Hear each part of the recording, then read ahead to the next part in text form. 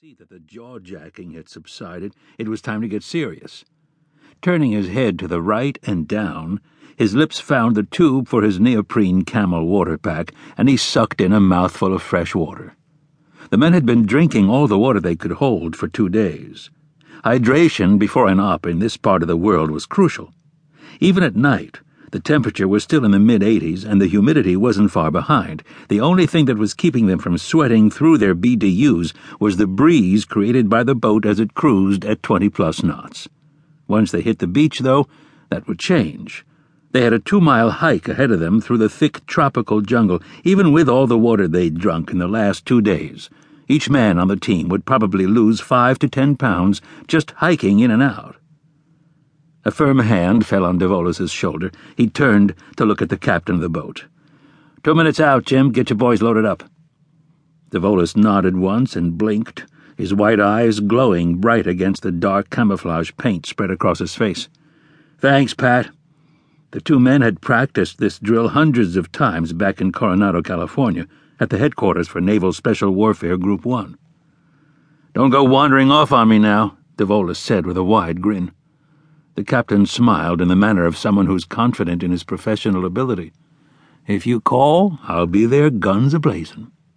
That's what I like to hear. Devolus nodded and then turned to his men. With his forefinger pointed straight up, he made a circular motion, and the SEALs instantly got to their feet. A moment later, the boat slowed to just under 5 knots. The Mark V, in addition to being extremely fast, also came with a slanted aft deck that allowed it to launch and receive small craft without stopping. Without a word, the men grabbed the sides of their black CRRC with a 40-horsepower outboard leading and walked down the aft ramp. The men stopped at the end of the ramp just shy of the Mark V's frothy white wake and set the rubber boat on the non-skid deck, the lower unit of the outboard hanging in the water. A crew member from the Mark V held on to the rubber boat's bow line and looked for each man to give him a thumbs up. All 8 men were low in the boat, clutching their handholds. One by one, they returned the sign. The call came over the headset that the launch was a go, and the crewman tossed the bow line into the boat. A second crewman joined the first, and together they shoved the black rubber boat down the ramp and into the relatively warm water. The small rubber boat slowed instantly, the SEALs hanging as far to the aft as possible to prevent the bow from submarining. The boat rocked gently in the wake of the Mark V, and no one moved a muscle. The men lay perfectly still, listening to the ominous moan of the Mark V as it sped away. Not one of them had any desire for the boat to return until they needed it. They eagerly looked forward to carrying out their mission. Unfortunately, they were unaware that thousands of miles away, they'd already been fatally compromised by someone from their own country. Chapter 1. Anna Rielli drifted in and out of sleep, the warm sun enveloping her in a hazy dream.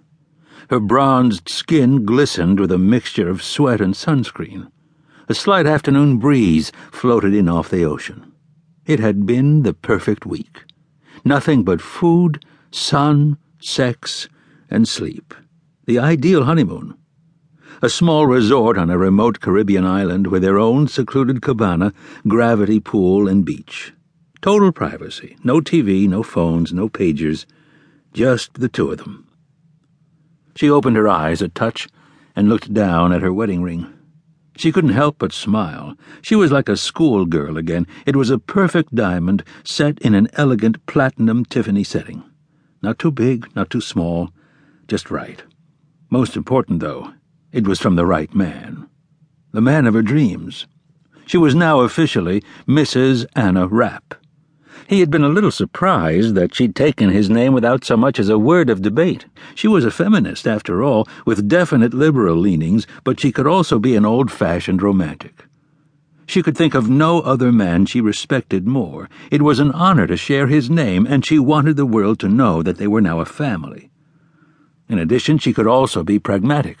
She had no desire to one day see her grandchildren running around with 4 last names. Professionally, though, she would keep her maiden name. As the White House correspondent for NBC, she already had name recognition.